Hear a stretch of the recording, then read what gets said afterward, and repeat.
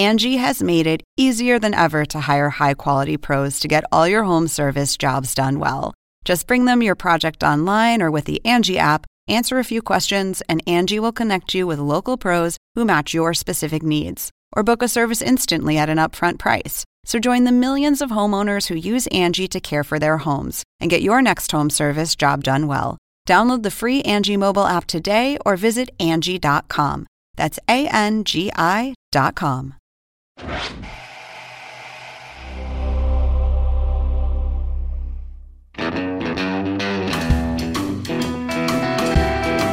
Welcome to Truest Blood, the official True Blood podcast.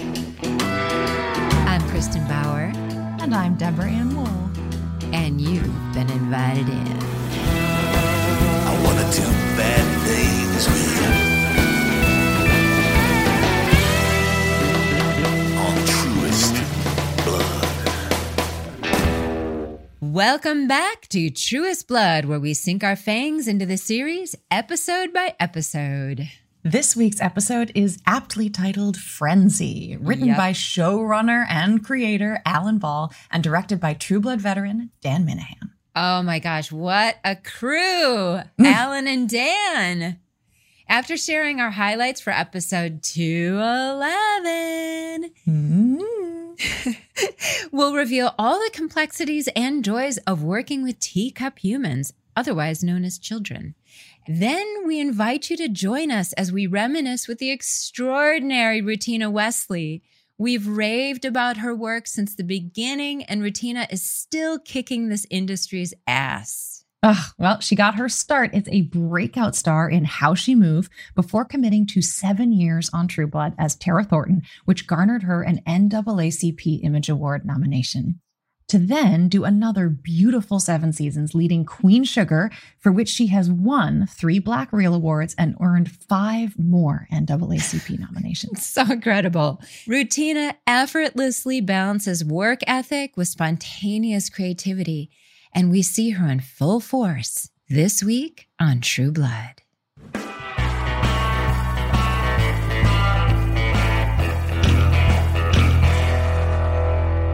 We pick up with Bill encountering Queen Sophie Ann, dabbing blood off her lips fresh from the woman on the chaise. Still, Bill gets right to the point. He needs help dispatching a Maenad. She informs him blithely that Maenads cannot be killed. It seems Marianne believed she was immortal, and therefore she was. Never underestimate the power of blind faith. It can manifest in ways that bend the laws of physics or break them entirely. Speaking of physics, Sophie Ann seems in a perpetual state of rest. If Bill wants to know more, he'll have to wait her out. Meanwhile, back in Bantam, Tara's mind may have returned, but her heart is still with eggs. While she works on her mother to let her go, Sookie and Lafayette commiserate on the down and upsides of ingesting Eric Northman's blood. Somebody need to slap that bitch. I have. Look at you. Have you had any dreams about him? Speaking of the upsides, Tara manages to break free and go after her true love with Lafayette and Sookie in hot pursuit. But Marianne proves too strong for her and once again brings Tara under her spell. Jason and Andy, men of action and fragile egos, head to the police station to arm themselves, taking on the role of town protectors and unlikely allies. Because this town might be full of crazy rednecks and dumbasses. But they're still Americans, Andy. Speaking of Americans, having saved his mother from his new girlfriend, Hoyt tries to get his mama to see reason, but instead she brings out some family skeletons that make him reconsider his choice. Back at Merlotte's, Sam happens upon Arlene's kids hiding in the woods and takes them under his wing. He then heads to Fantasia to ask Eric to help with their Maenad problem. Eric agrees, and it seems great minds think alike as he too visits the Queen, as Bill leaves with a plan, and the Queen's disturbing farewell. Enjoy your restricted diet. I do look forward to meeting her.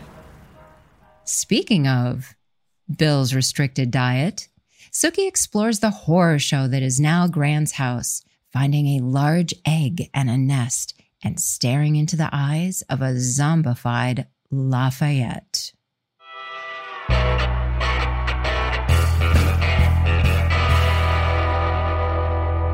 So, Deb, it's always hard to pick a highlight.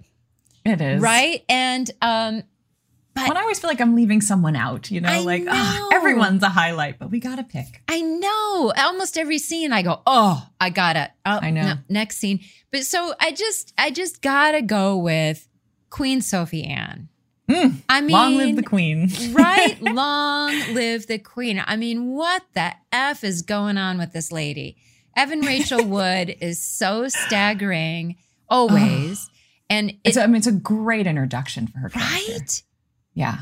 The dress, the shoes, the walk, the room, the dialogue, the delivery, I even like, you know, they gave her all this great frivolous business because obviously we have the Yahtzee coming up, but the compact, the music, the magazines, you know, it's all in this sort of, you know, languorous place of rest and relaxation. Yeah. In the commentary, wasn't it Alan Ball who said that this was the first time we saw a vampire putting on makeup? Yes, I think he did say that. Because they were looking for business for her. And they were like, should she be looking through records? What should she be doing? And then Evan, that's right, she asked for the compact. Asked for a compact. Yeah. Which is great. You know, I think, you know, clearly there's some vanity involved with this character. I think they described her as a Norma Desmond type, which you'll know from Sunset Boulevard. It's the famous, I am big. It's the pictures that got small. It's so good. Which fits this character to a T. It fits this character and all her dialogue because she actually has informational dialogue. Oof, this is hard dialogue to make actionable, right? It is, to break it up and to have a viewpoint on each little segment, to fill it with business and character and inflection. It's very hard to do that. You have a lot to remember, and she's doing business while she says it. So her first line, I love all of it, but let's play her first line. What gives you the right to say no to the femoral blood of a good woman? You know what your problem is, William? You are a snob. I hate snobs. Tiny, tiny souls, or penises, or both. That is such an Alan Ball line. It's such an Alan Ball line and delivered with such depth. It's like Michelle Forbes does this. Every line is like 6 lines where the specificity and colors and layers that Michelle puts in I almost highlighted later when she walks in the room when Tara has come back. And is with eggs. I mean, it's just ridiculous. These actresses are so ridiculously good. It's the talent meeting the opportunity with these lines. Because even that scene you're talking about with Michelle, you know, she has that line about, and that, you know, that night out in the woods with that unfortunate pharmacist. Something about that phrase, unfortunate pharmacist. Again, like... Alan. So, but you know, it could be great writing and the actor doesn't rise to the challenge, or it could be poor writing and the actor, you know, is lifting it, elevating it in some way. But, you know, it's these moments when the two come together, like all of this material with the Queen, that where it really just sings. And then on the day, right, like the other thing HBO afforded was, well, literally afforded because you had so much time. Yes. Right, which is money, right? It's budget. And you had the time and the space, and you had Dan Minahan directing. We always had these great directors that would relish and look for more, you know, where you could get every drop was valued.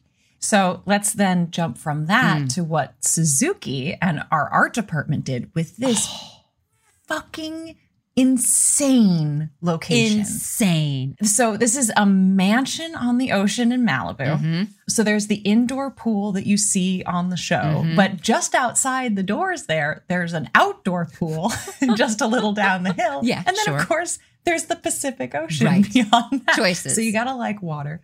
And pretty much absolutely everything is made of shells. So the chandeliers you'll see, the mosaics, the statues.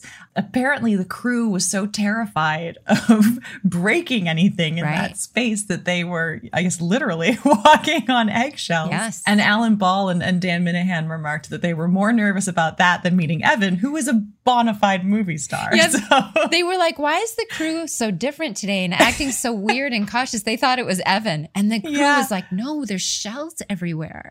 We're going to break something. We could break this set. So again, but talking about this like story meeting, the creative meeting, all these aspects, you know, all of this is here to support who Sophie Ann is, what her kind of backstory is, and how she features into this. So we have this idea that this is a day room. Yeah. She's obsessed with sunlight. Yeah. We hear birds, you know. Yes. There's an artificial soundtrack for her beach room. There's dioramas that make it look like daylight. And all of this are just little hints towards what she's up to. And let's play my other fabulous. All the lines are fabulous. Less than 2 hours till dawn. Shall we have sex? Kidding. I haven't enjoyed sex with men since the Eisenhower administration. It's so, only on a vampire show. Only. Oh, it's so good. I mean, it's just great. And I think, you know, getting her age in there is like a badge of honor, her boldness. Yeah. You know, I think I wrote she's more Marie Antoinette than Elizabeth I. Yes, yes. Yeah, she says that line where is it something about bad? And she goes, first of all, there is no bad. It's like, oh, that's so good. Yeah. But she's, you know, she has that, no, there's that long pause, you know, before she says kidding, because she has this power, which is scary, right? Vampires have this crazy hierarchy where they can kind of just make each other do stuff based on authority and age, which we don't even have in human world. Yeah, right. You know, you can't just go like, I'm older, I'm telling you to do this thing. Totally. Or, you know, I'm your queen, we made it up and now I, you know, can tell you. So they have these really strict, interesting hierarchies. Yeah. And so she's scary to him, I think. Yeah. And clearly we see that he owes her something. Yeah.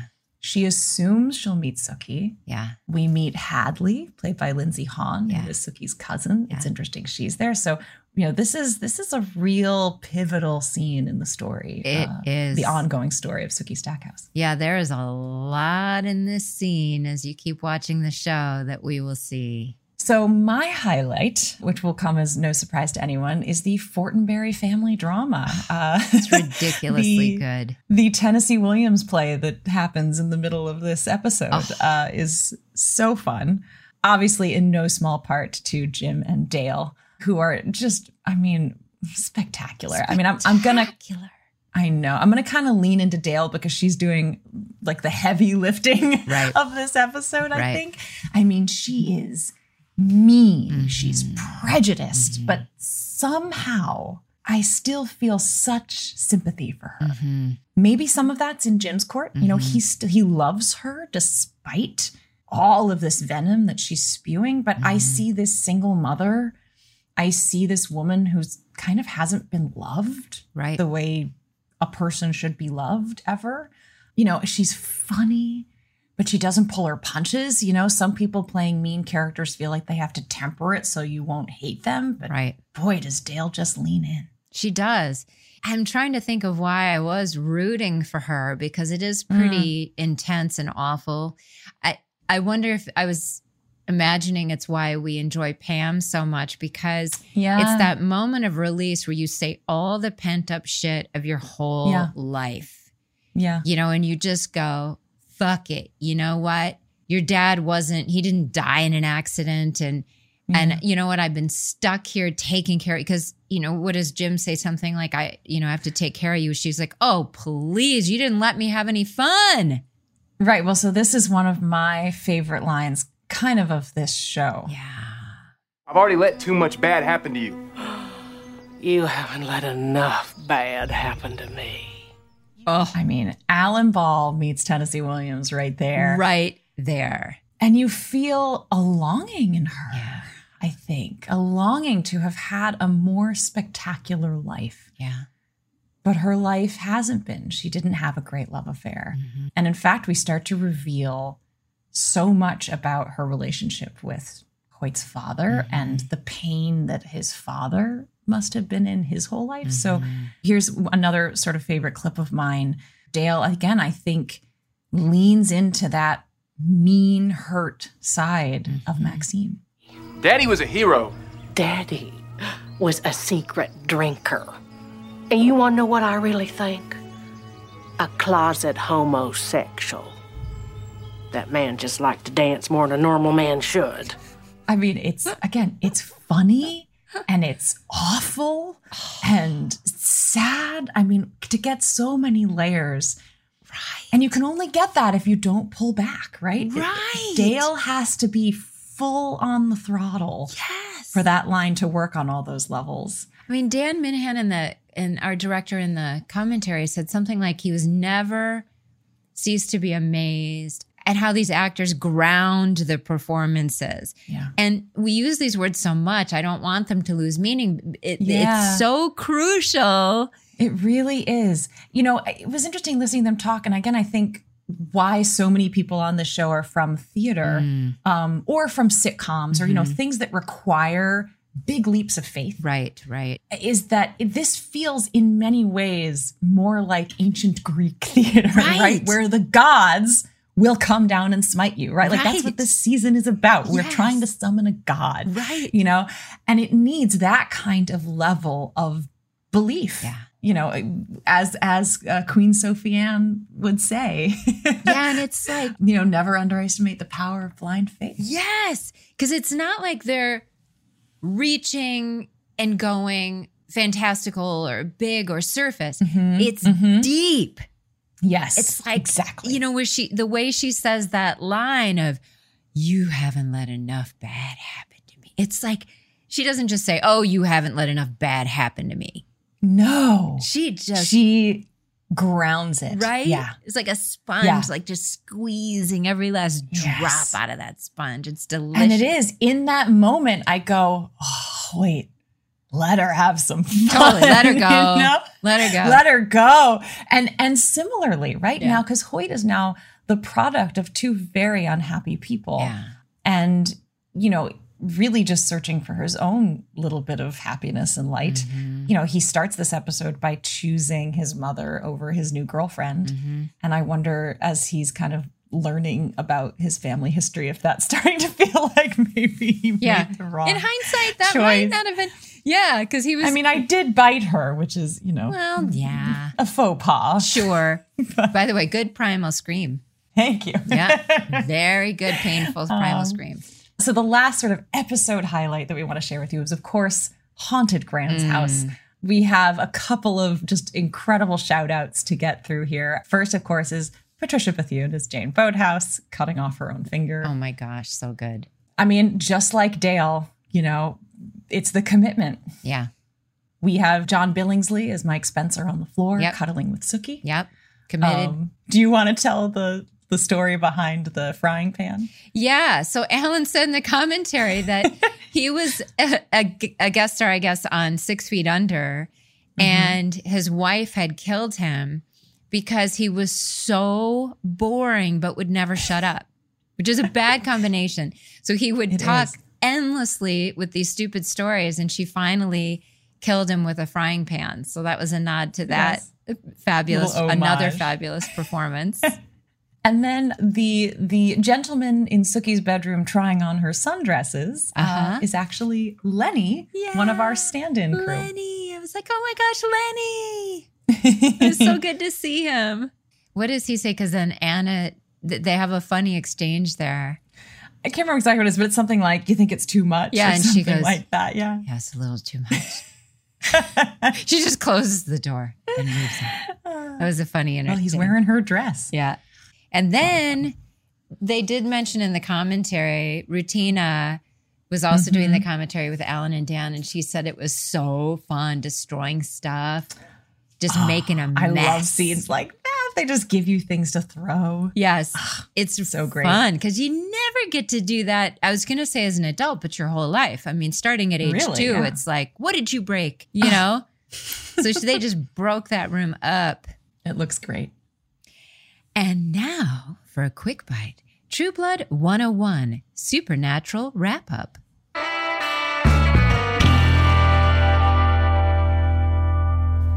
"23 episodes in, and here's what we've learned so far." Vampires have no heartbeat and need not breathe, but they do have reflections, orgasms, and haircuts. They can't tolerate sunlight, but garlic is okay. Crosses in holy water do nothing, but silver hurts like the dickens. Their blood can heal and get people high. Oh, and Eric can fly. Shapeshifters run a little hot, which is good because they spend a significant amount of time in the nude. They require an animal to imprint on in order to shift unless they are totally stressed out, and they could possibly lay and then eat their own eggs, but that's merely speculative. Maenads are immortal beings that desire a god who never comes and can vibrate people into submission, but really, they just want to party. Oh, and they believed themselves into existence. Now that's a nifty party trick. Were creatures are confirmed real, though we know little about them, but we'll venture a guess that they're probably hunky. Meanwhile, Sookie hears people's thoughts, can shoot light from her hands, and tastes really good, but no classification. As of yet.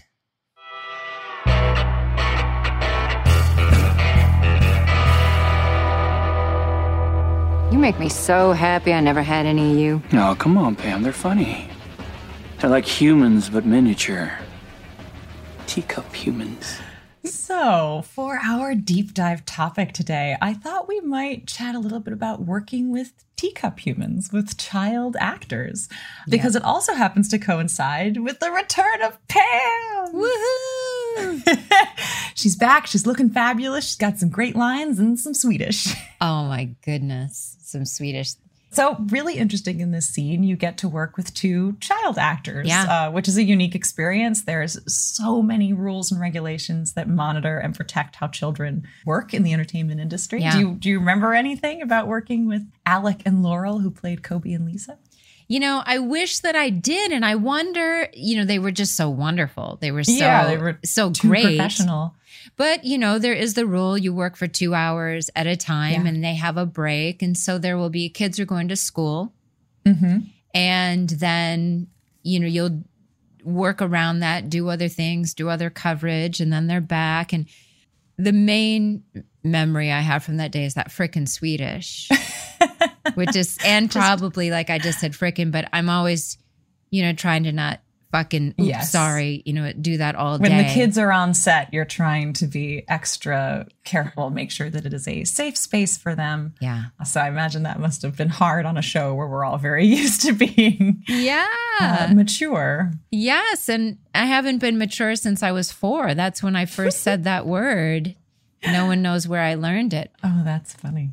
It's very hard for me to be around the little teacup humans and speak Swedish. But tell us more about this, Deb. Well, so we have Alec Gray and Laurel Weber. They played Kobe and Lisa Fowler. Interestingly enough, True Blood, at least per the internet, is both of their last acting jobs. So interesting. They did all 7 seasons. They stuck with us through the end, so they must have enjoyed the job to some extent, but did not continue acting. Interesting. But so I think that's really interesting with that. Alec has been in a couple other things before True Blood, How I Met Your Mother, My Name is Earl, and he got his start in The Office for 2 episodes.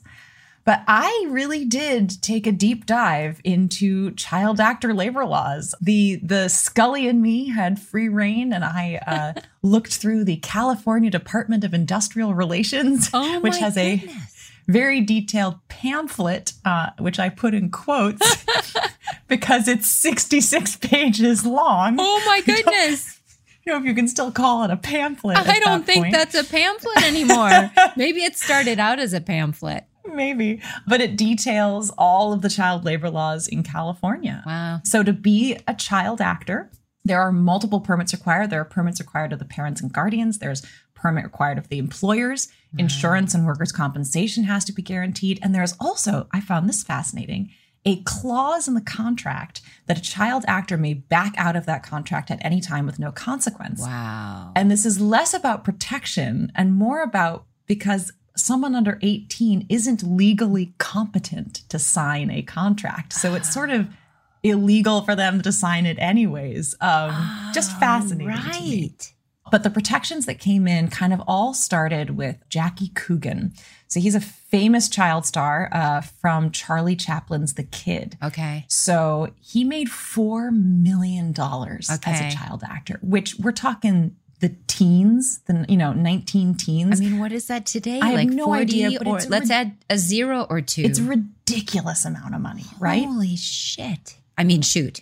But we are talking about child actors. We're safe space for kids on this set. Yeah. But by the time he reached legal maturity, he was bankrupt because essentially all the adults in his life spent his money away. Oh my gosh.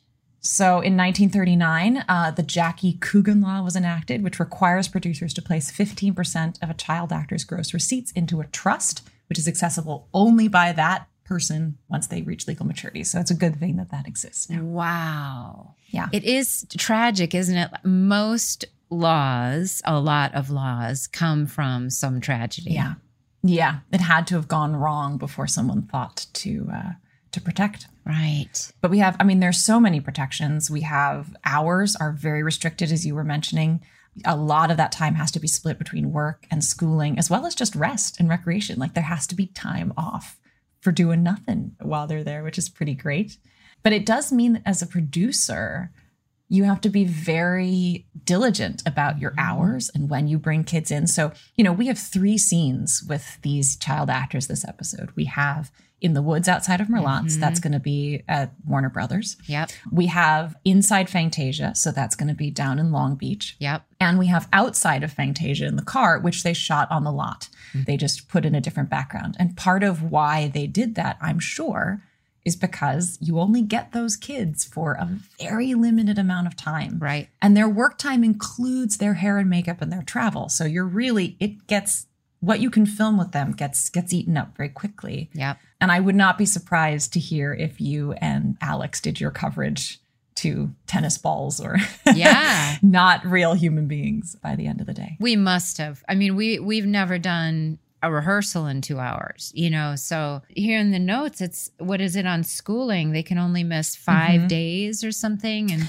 if they're in traditional school, they can only take 5 absences of 5 days or less. So that's 25 days total throughout the school year. And then they have to have teachers on set with those kids that are continuing to do education while they're on set. And then a parent or a guardian must be present during filming. Wow, such an interesting life for a kid, right? Yeah, it was so, how, everyone always complains that like newborn babies, they always have the birthing scene and the baby comes out and it's like ginormous and covered not in goo. Clearly not a newborn baby. Yeah. Well, that's because newborn babies are extraordinarily fragile right. and should not be on sets. You know? Sometimes reality takes a back seat to the safety of people. So the rule surrounding infants is that infants must be at least 1 month old, possibly 15 days. That's the youngest you can get. But that baby had to have been carried to term, be a normal birth weight, and you need a note from a licensed physician in order to do that. And there are even crazy things like the lights can only be a certain brightness. Like it literally said like the brightness of 100 candles or something like that. Oh my gosh. So interesting. And only for 30 seconds at a time. So, whenever you see babies, and we're going to see some babies on the show, whenever you see babies on screen, just know they work for 20 minutes under very special lights with a physician's note, and that's an amazing thing to even have that opportunity. It is a bizarre thing. So I've worked with infants a couple of times. It's challenging. They have to goop the baby up and then the baby is screaming and crying. Yeah. Right? Yeah. So. And they don't know they're acting. And they don't know they're acting and they're being passed around. And then in 2019, I did the series for Raelle Tucker, Sacred Lies with Ryan Quanten. And I had young kids. So I think they were between 1 and 2, if I remember right. And again, this baby had to be happy. And the second the mother handed me the baby was crying. And so and then they had the handlers in between and they would tell the mom to leave so the baby would get used to me. And I was so desperate to make this baby not scared. I mean, it was traumatic on everybody. It's hard. It really is. And I think, working with kids is so much of it for them. Now, we were just talking about first instinct versus time. Right. For kids, it is that first instinct. Yeah. It's that play. Yeah. And you only have time again for that first instinct. Yeah. And you have to make that space a place where they feel free to really play and really cry and really be there. Right. Which is why I think, crews, good producers when they have children on set, tell everyone, everyone is on their best behavior. Yeah. Things are kept more quiet. Definitely. They're a little bit slower paced, and safety really becomes the top priority. Safety for that, obviously, that child's physical being, but also their emotional and mental being. Yeah, you want it to be a good experience. Yes, everyone on a deep primordial level is trying to make it a good experience for that poor kid. And, in this case, Alec and Laurel are a little older, of course, and they're such good actors. Yes. And that's an interesting thing too, right? Because when kids are great actors, it just is so natural to them. And other children, it's just not in them. They're very self-conscious, right? Yeah. But these kids were so good in these scenes. Some of it for me, I've never been a fan of like the precocious kid actor, like the little kid actor who talks tough. Like a grown-up. I mean, that is weird. There are times and places for those stories. But for me, the child actors who are alive and present enough to just be kids. Yeah. And I gotta say, Laurel and Alec just nail that. They seem nail it. So their age and so present. Yeah. She doesn't jump or overplay it. She when just leans away from him, just a little bit nervous. Mm-hmm. It's just lovely. Yeah, I'm lovely. sorry they didn't keep acting because they're very good at it. I know they're very good at it. It's so interesting. I'm proud of them that they went... Yes. They didn't get lured in by the glitz and possibly went to college and said, I kind of want to do something else. It means they had good parents who didn't pressure them, because that's another thing to remember. When you're hiring a child actor, you are also bringing their parents into the equation and on set.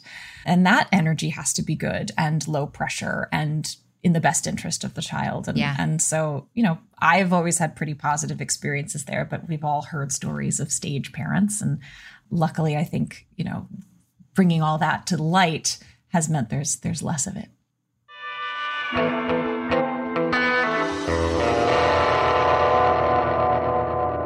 And I am so excited for you to hear this interview with Rutina Wesley. Yay! Get ready for me to just cry and laugh more than you've ever heard. So here it is, the beautiful, incomparable, talented, shining, fluid Rutina Wesley. This is a special one, folks.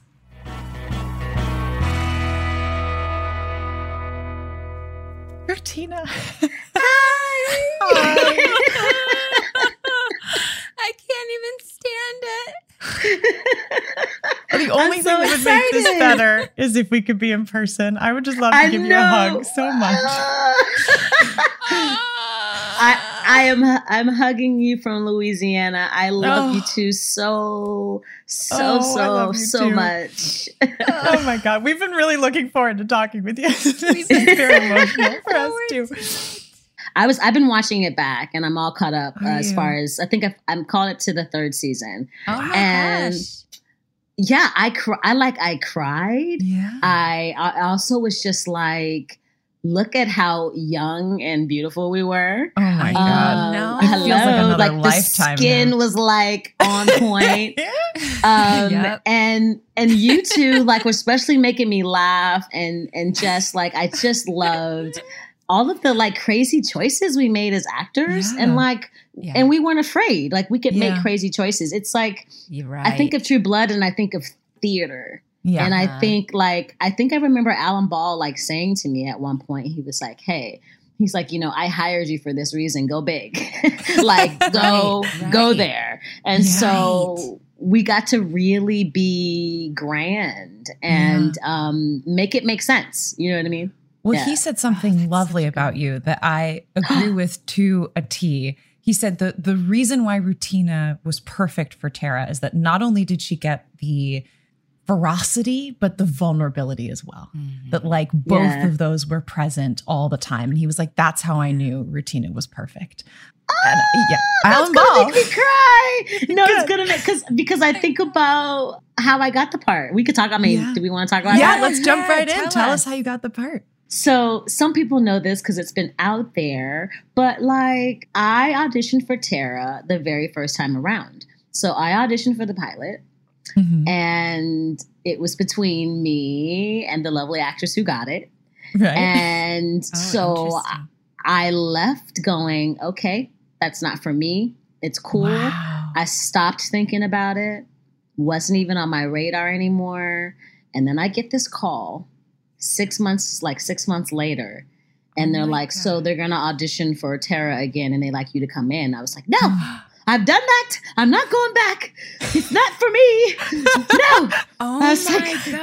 You know, like fear in my body. Yeah. And I went back and I will never forget. It was between me and 5 other girls. And one of those women actresses was Journey Smollett. Sure. She came in for Tara. And I remember when she walked in the door, I was like, well, that's it. There goes my role. Like, Journey is here. Like, clearly, clearly I'm not going to get this. And I go in there. I kind of do the same thing that I did before. Like, I didn't really change my choices and stuff. Like, I went in there, did it, came back out. And Libby Goldstein, bless her, she comes out and she goes, okay, ladies, thank you so much. And then she comes over to me and goes, Rutina, we want you to stay. And I was like, they can hear you, but okay. Okay.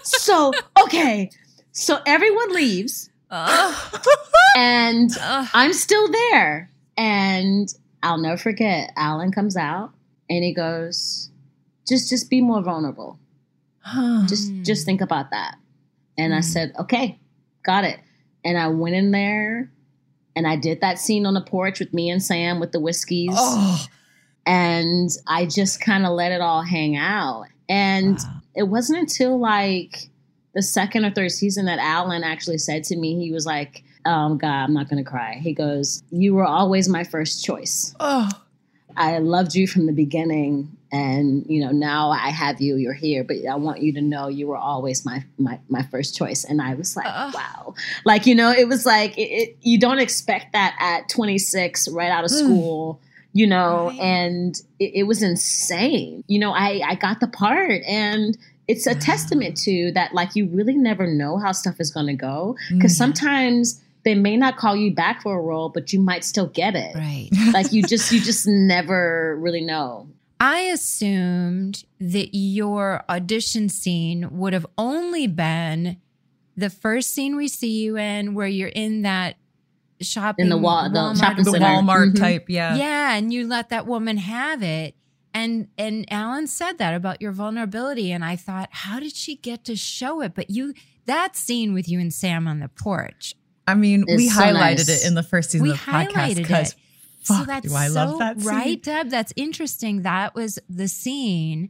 It was so beautiful. I remember when I first auditioned, I'll just put this in there, but I did come in like with props. Like I was not playing around. Like when I first auditioned in New York, now it was in New York and it was on a tape, but Alan was there. And I came in with my rag on my shoulder. I had an apron. Yeah. I was like, listen, I was like, this is my part. And then the second time around when I had to re-audition, I remember, and this is kind of key, Alan Ball sat about 8 feet away from me, 7 to 8 feet away from me. And everybody else was like behind him. Mm-hmm. And the whole time I was doing the Super Save a Bunch scene. Right. Yeah. He was pointing at me and laughing hysterically. Pointing, like, hey, this is what I'm talking about. Yeah. And like, I was like, could you not do that? Like, I can see you. I can see you, Alan. Could you please stop pointing at me? But he was like really trying to get these people to like, hey, this is our girl, you know? Like, but as an actor and as an auditioner, like when you get things like that, like sometimes you don't know how to handle it because I'm like, well, is he laughing like at me or like is he? And like he was really cracking up to the point where it was like, if you're not laughing, I need you to get out of this room because this girl is funny. Right. And she, and you know, it was like all of those things. And I like, man, I loved it. I think honestly, that was one of my like best auditions I've ever had in my life. Like it was like, because I got to go back to it. Right. And I got to kind of revisit the character a little bit.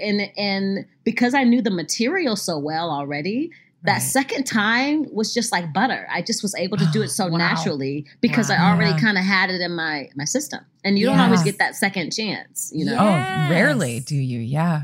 But it's amazing how many people we've spoken to are like, this was an incredibly memorable audition. Because like there are things I've booked that I don't remember the audition for, but somehow we all are like, something about the audition for True Blood. Yeah. Maybe because of Alan, because of the energy in that room, we were given some kind of permission that made all of us feel so present in that moment. Yeah, Deb went for it too. Yeah, right? Nice. I bet you did. She went for it. I ate my tears. It was crazy. It was really incredible.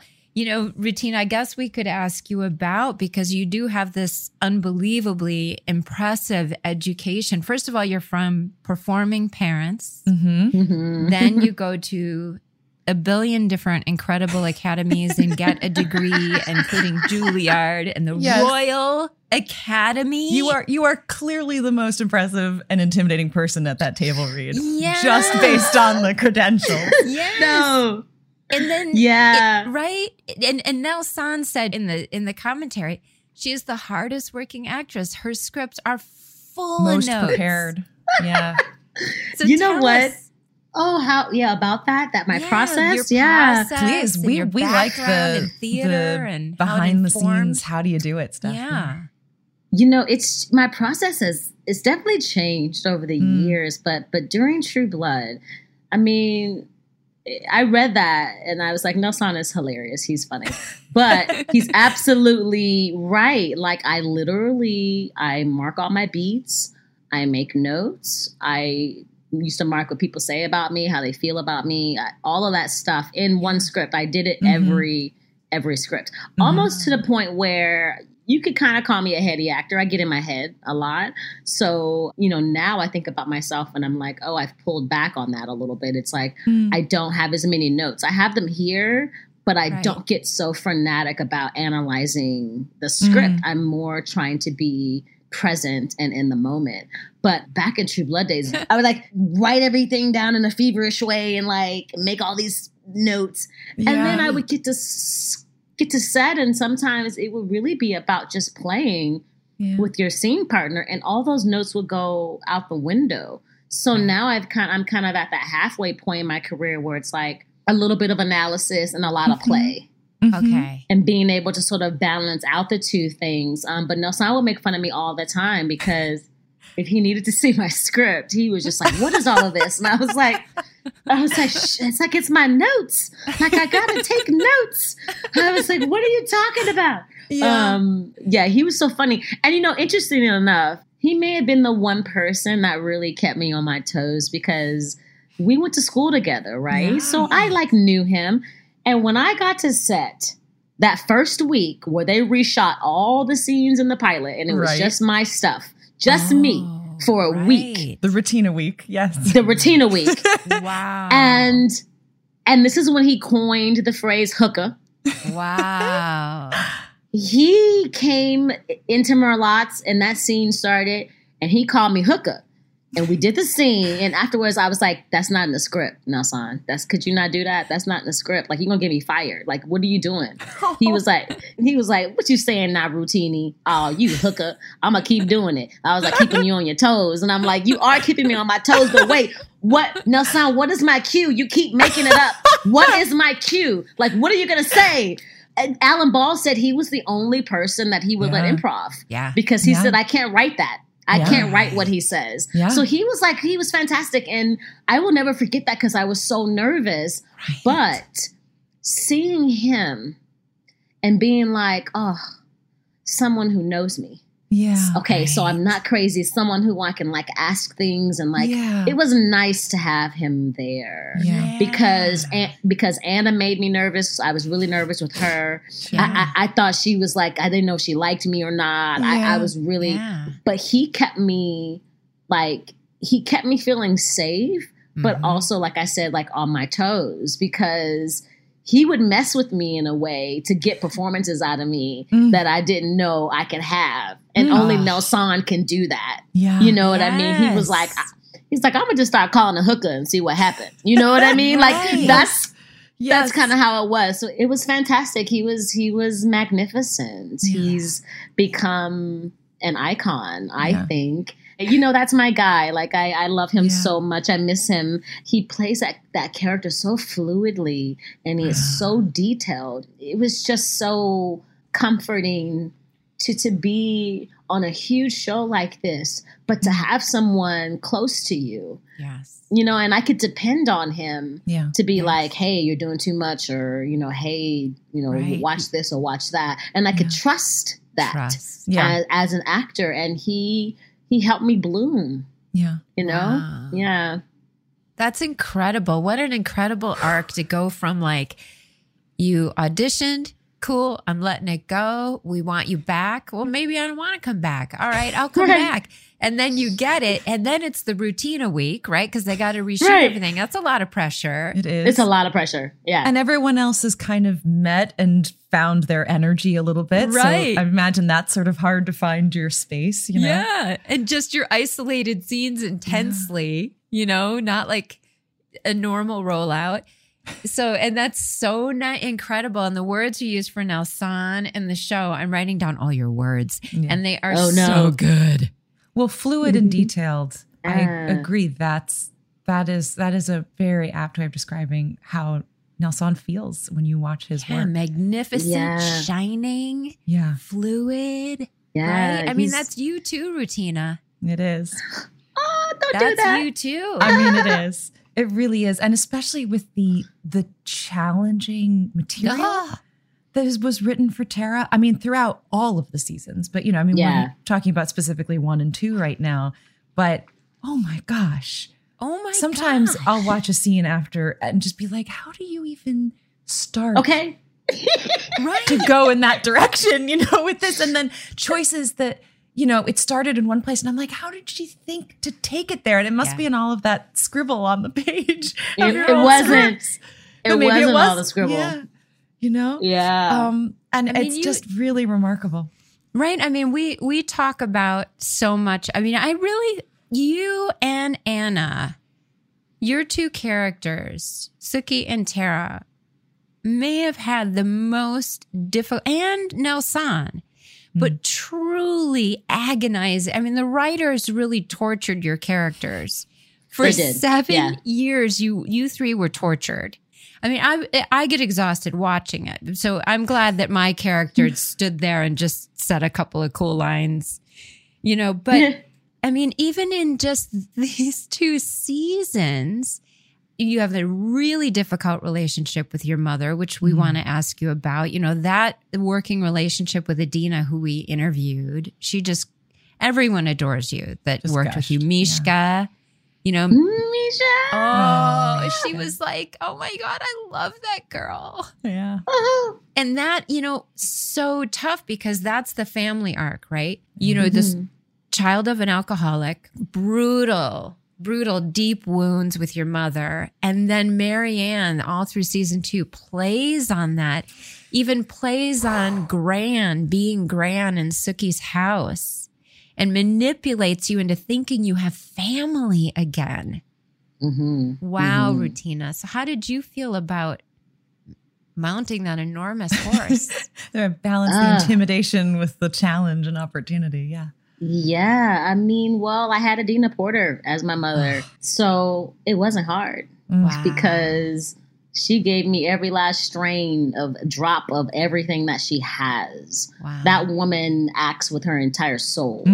And so all I needed to do was to look her in the eye and like, I was in. And speaking of, you know, if you think of episode 211 with the whole frenzy of all the eyes and Tara sort of being in a trance and then not in a trance. Yeah. Like having Adina and Nelson there for that for me was like the best because again, two people I feel really safe with. I mean, me and Adina had a connection from day one and I looked up to her as an actress who had been doing it for some time. Yes. And she poured into me.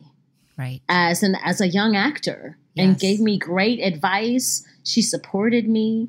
And I remember, that second season was really challenging because of all of the Marianne storyline. It was so tough to do. Yes. And I remember just being like, well, it has to be real to you.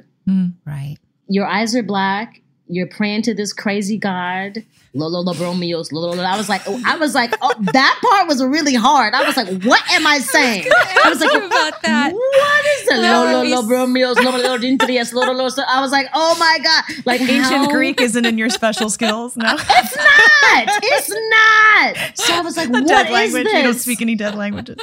Oh, and it was like, what would you do if, three of the people that you love the most, you feel like they betrayed you? Right. Like really, Tara feels really betrayed in her spell. Yes. And so I think that allows for the nasty sort of raw response that you get from Tara when she goes from I want to fucking kill you to, oh my God, mama, I'm sorry. And all this stuff. Yeah, it's that one scene, the turns you make in that one scene, because that's really hard as an actor. It's easier if you start a scene crying. Right. So this is you go from, I'm going to kill you to sobbing to someone reads your mind, then you're reborn. I mean, it's the crazy, it's like the Olympics for actors. It was. I got to show, I really got to show a good range, I think, of the things that I could do. Yes. And I also think, though, there were other times, in the seasons where I feel like they didn't quite know what to do with Tara. Right. So I felt like I was kind of hanging back, but that was a season where I really felt like I was really working my muscles as an actor. And again, I had Anna and Steven and Nelson there and Adina were all there to support me in my craziness because I was like, I'm about to go there and I hope you guys are okay with it, but I'm about to go there, and I remember one time Anna was like, okay, you went there. I was like, yeah. I don't like you. I don't like you. I don't like you. I don't like you. I don't like you. So this is what I'm going to do, It was special because I do feel like they let the crazy in. They were like, we're here for it. We are here for the crazy. Yeah. I think about, oh God, the orgies. Oh my God. I was like, I remember reading that script. Everyone was like, all right, so, so we're taking off. Oh, okay. Oh no, clothes are still on, but we're gonna in the woods okay. We're gonna do this, and it was Michael Ruscio. I think that was his episode. I remember him being at 2:00 in the morning. He's like, "All right, guys, just so you know, we're all out here together. Okay, we're doing this together. So let's get this done. It's negative 19 degrees. It's freezing, literally freezing. Freezing. Yes. And we're going to get this orgy done. And I remember being looking up to the sky God, what am I doing? Is this okay? I hope this is okay. Because I feel like I'm about to go someplace that I'm not supposed to go, but I'm going to do it. And we got it done. And when you watch it back, it's fantastic. It's fantastic. I got to do all of that stuff playing, with Tara. Yeah. And I felt like Tara was very close to me, especially when it came to how she was raised and her family and stuff. I felt close to some of that storyline, but I do feel like acting can be, we heal with our art as being storytellers. And I found that some things for me and my family, I've healed from by playing Tara. Wow. It gave me the impetus to sort of speak to my family and speak my truth and speak to my parents and not be afraid. I felt like Tara was like a superhero, man. I felt like I could do anything sometimes with her. She really was. The beauty of this show, we had supernatural people who I guess had real superpowers, but the humans, because Tara, didn't read minds in it, but she's had superpowers. Like she really did in the way that spectacular human beings do, you know? So I really appreciated that the humans felt very powerful to me on the series, especially watching it back now. I remember Alan saying one time, like she was he thought of her as the voice of reason on the show. And the sort of, you know, if one person is telling the truth, it's Tara. And when I look back and I was watching it back, I was like, yeah, when you listen to what comes out of her mouth sometimes, it's truth. Like she's really trying to be truthful with everything, you know? And when I think that sometimes that meant the writers had to work extra hard to fool Tara, because this is the whole thing with Marianne season 2. Marianne has to find ways to manipulate Tara, but Tara has been written so smart and so skeptical and so, you know, ready to see where, you know, to see truth, that they work so hard to find the cracks in Tara Thornton so that we really believe that Marianne could do it. And I'm consistently impressed with the writing and your performance of it, because at no point do I go, Tara would see past that. They really, the team of them and you sell me on the idea that Marianne could get into Tara's head that way. Yeah. I was just about to say that, Deborah. Like Marianne gets into her head, her soul in a way. Gets into her soul. And places of Tara's soul that Tara doesn't want to deal with or talk about. And so that's where she Marianne hooks in, because then she gives Tara that fear. And then Tara is moving fear-based because Marianne is in that really dark place that Tara doesn't want to talk about. And so we you know, because even, for instance, when she comes out of the spell, Tara is still like, where's Eggs? Like, I gotta go. And she wants to go immediately to save him. And it's like, you don't see Tara sort of come out of it, because Tara is still, in a way, when she comes out of it, she's still not in reality. She's still kind of swept up in what she thinks is love and acceptance and what she thinks is family. Oh God, it's so heartbreaking because we want it so badly for Tara. Everything Marianne says, I'm like, God damn it, why can't she be real? You know, like, I know. It's so...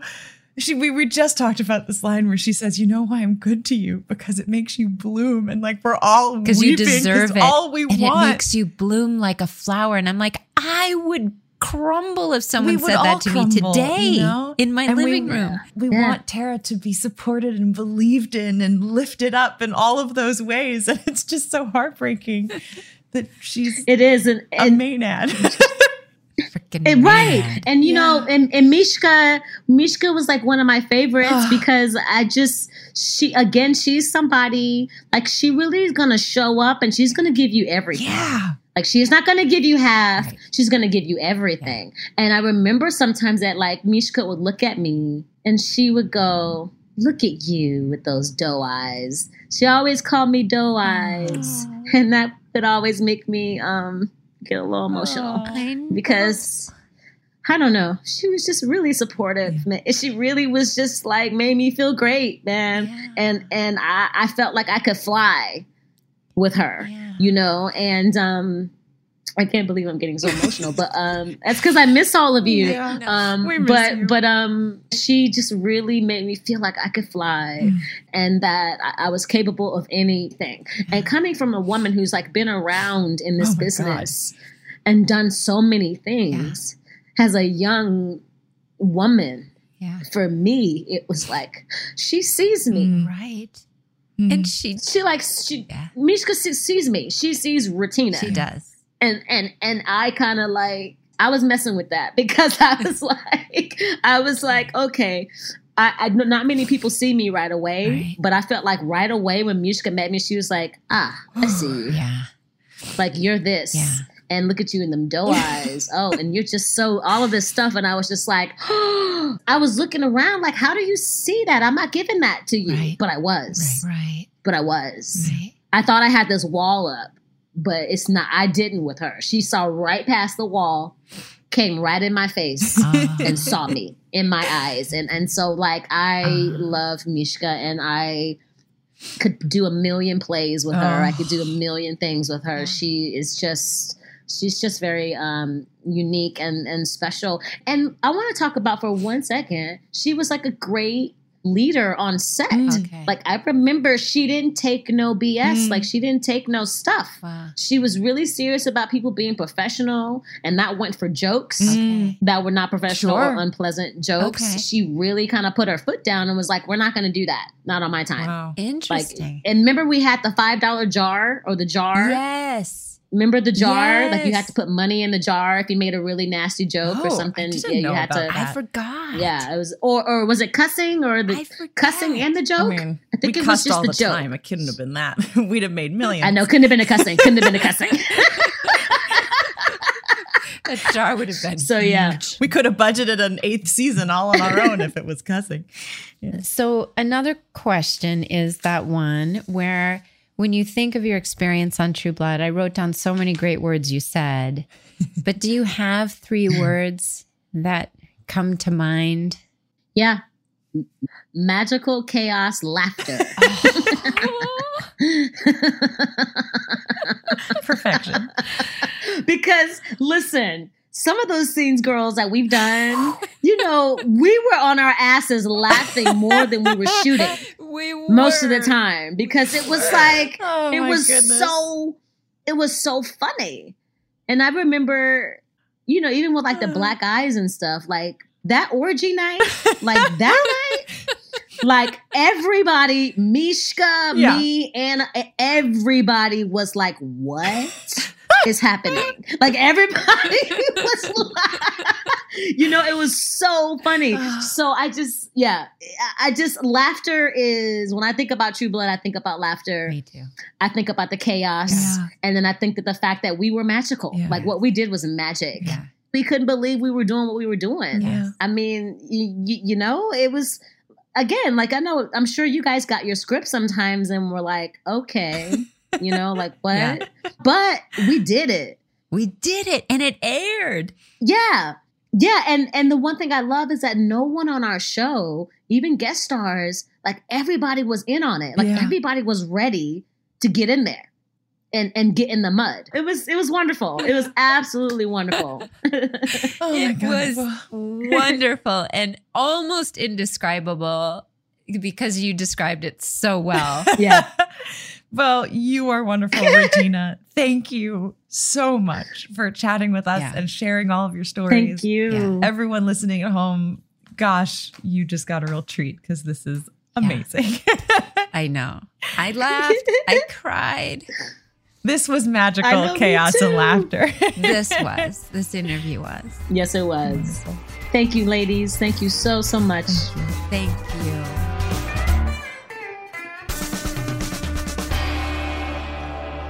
Deb. I just adore her. I mean, this is no offense meant to anyone else that we've spoken to for this season, but that interview hit me in so many different ways. I know. It was funny. It was heartfelt. I don't cry quite as easily as you do, but I cried at least 3 or 4 times this one. I mean, I'm dehydrated. I cried so much. I know. I mean, she's magic. She's magic. And gosh, I wish I had gotten a chance to work with her more on the show. You know, I was one of feel the, so we definitely lucky. had a few scenes, but I didn't get to really go deep with her. You know, I the got way- to go deep with You her. got to go deep, Kristen. I which is did. amazing. I did. Oh, I love her. I miss her. Yeah. For some reason, she like really, in this interview, she was there the whole 7 years. She was like right at the center of every year's storyline. Like talking to her really took me back to True Blood. It really did. Yeah. Next week on Truest Blood, we tackle the finale episode of season 2. And boy, oh boy, is it big. Everyone has showed up for Marianne's big day except the groom. So we'll find out if he finally comes. It's such a big episode. It's so amazing. We have a queen of the screen with us next week. Oh, Hell tune yeah. in for Michelle Forbes. I'm going to cry. She plays Maynard Marianne to perfection with 73 credits to her name. We can only give you a taste of her illustrious career. She has 2 Emmy nominations on her belt and with more on the way, I am sure. Yes, well, she's recently appeared on Big Sky and New Amsterdam, and next week on Truest Blood. Yeah. So thanks for listening, Trubies. Subscribe and follow wherever you listen to your podcasts, and we'll see you next week. Y'all come back now, you hear. Got any burning questions you want answered on Truest Blood? Post them on any and all social media platforms using hashtag FangClubQuestions, and we may feature them on the show. That's hashtag FangClubQuestions. Truest Blood is produced by Safe Haven for HBO Max. Executive producers are Janina Gavankar, Kristen Bauer, and Deborah Ann Wool. Our producer is Gabrielle Gallan, and our audio producer is Christopher Wool. Our theme song was recorded just for this podcast by Jace Everett. Additional music was composed by Timo Chen. And remember, you can watch all of the original episodes of True Blood on HBO Max. Hacks is coming back, and so is the official Hacks podcast. With us, your hosts. I'm Paul W. Downs. I'm Jen Statsky. And I'm Lucia Agnello. We're the creators and showrunners. Each week on the podcast, we'll break down the new episodes. We'll also have special guests, cast and crew from the show like Hannah Einbinder and Jean Smart. Hacks Season 3 is available to stream now on Max. Be sure to listen wherever you get your podcasts or listen directly on Max.